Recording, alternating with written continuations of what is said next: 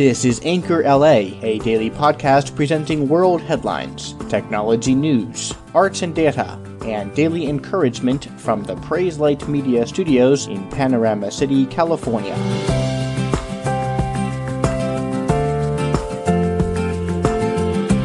Good day, it's Monday the 9th of October 2017. Hurricane Nate lashed coastal Mississippi on Saturday evening into Sunday morning, causing power outages and some flooding before racing north and weakening rapidly into a tropical depression. The hurricane made landfall as a Category 1 storm with maximum sustained winds of 85 miles per hour, and though downgraded remains a heavy rain system, expected to deliver 3 to 6 inches of rain to the Tennessee and southern Appalachian area.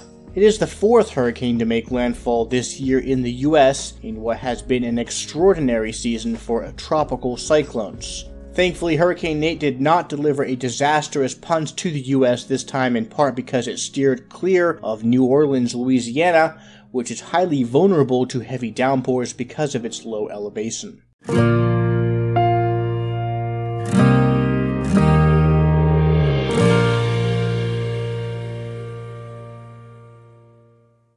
AIM, AOL's instant messenger, is shutting down. If you thought this happened a while ago, you wouldn't be alone. The aging instant messaging platform hasn't been used on a large scale for over a decade, and AOL is finally deciding it's time to move on. AIM was one of the first and most successful instant messengers, widely used in the late 1990s and even throughout the 2000s. But with the proliferation of smartphones, everything has now changed. Text messaging has taken over for desktop instant messaging systems, and increasingly we're seeing other social apps like Snapchat and Instagram take over for those in certain ways. This according to The Verge, which went on to state that for straight messaging, Facebook makes things much easier since you're already connected to everyone you know and you can just start up a chat without exchanging cumbersome things like screen names. In fact, Facebook has multiple billion user messaging services at this point, Messenger and WhatsApp,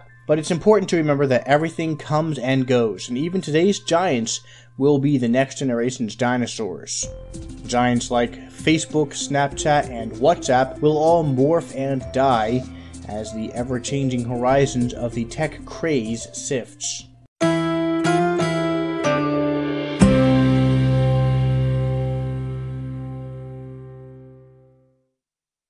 On this day in 1992, 18-year-old Michelle Knapp was watching television in her parents' living room in Peekskill, New York, when she heard a thunderous crash in the driveway. Naturally, she ran outside to investigate, and what she found was a sizable hole in the trunk of her orange 1980 Chevy Malibu, and a matching hole in the gravel driveway underneath the car, and in the hole, a bowling ball-sized rock. It was extremely heavy for its size, weighing about 28 pounds and shaped like a football.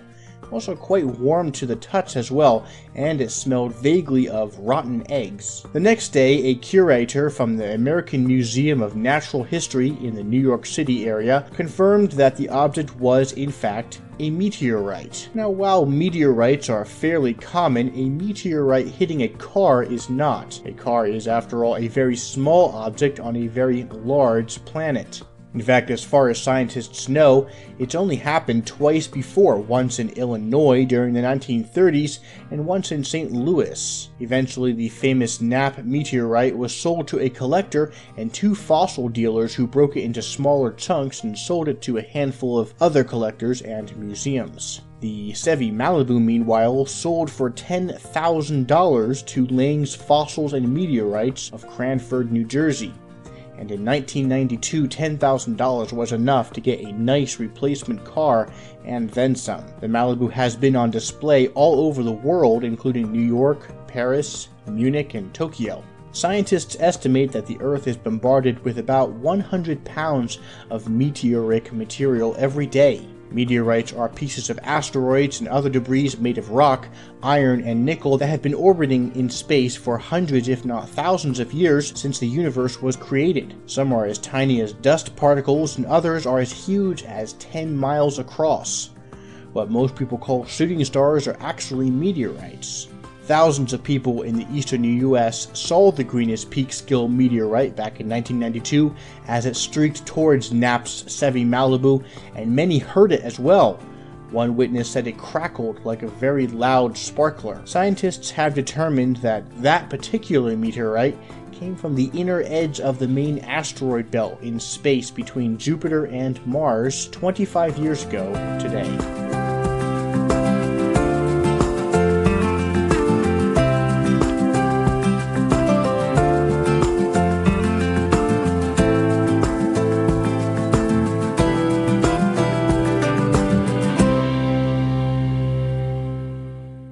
Last time on Anchor LA, we discussed the growing disrespect for the God-ordained law enforcement authority referenced in Romans 13 and how the inborn moral conscience, one of the three implementations that God has set in place to keep man's sinful dispositions in check, is being destroyed willfully by society. The second restraint that God has implemented is the family.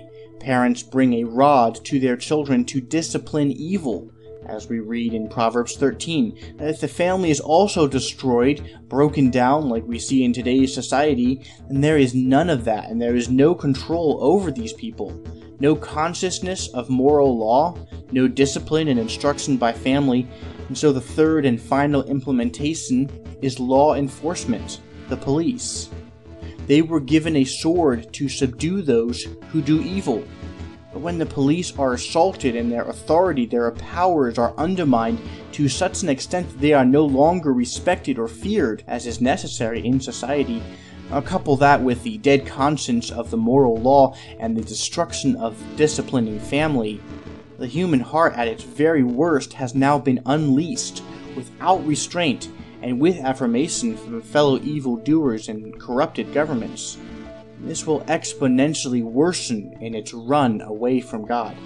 Elevating man's will over God's moral law is the epitome of every sin and its pride. Nothing else. It's not guns, race, politics, history, and so on.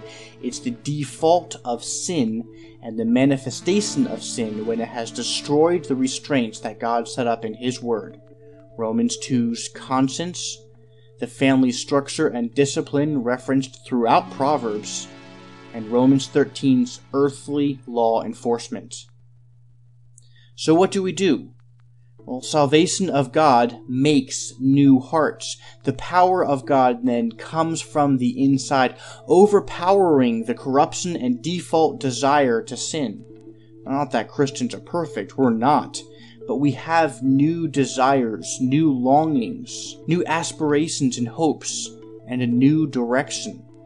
The salvation of Christ is the only offering of the ultimate restraint, a transformed heart and a renewed mind.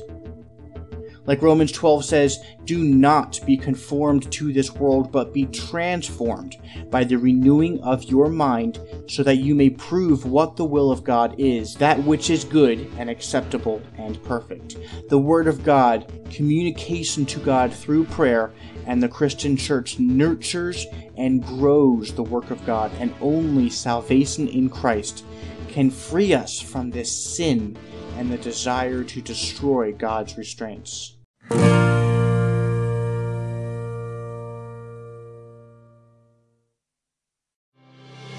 Thanks for listening to Anchor LA on Twitter at Anchor LA Podcast and Facebook.com/Anchor LA, where you can find links and information to various topics we cover on the show. Contact us anytime with questions or comments, or call into our show directly on the Anchor app with input or suggestions. We'd always love to hear from you. Until next time, from Panorama City, California, I'm Ben Ditzel. This is Anchor LA.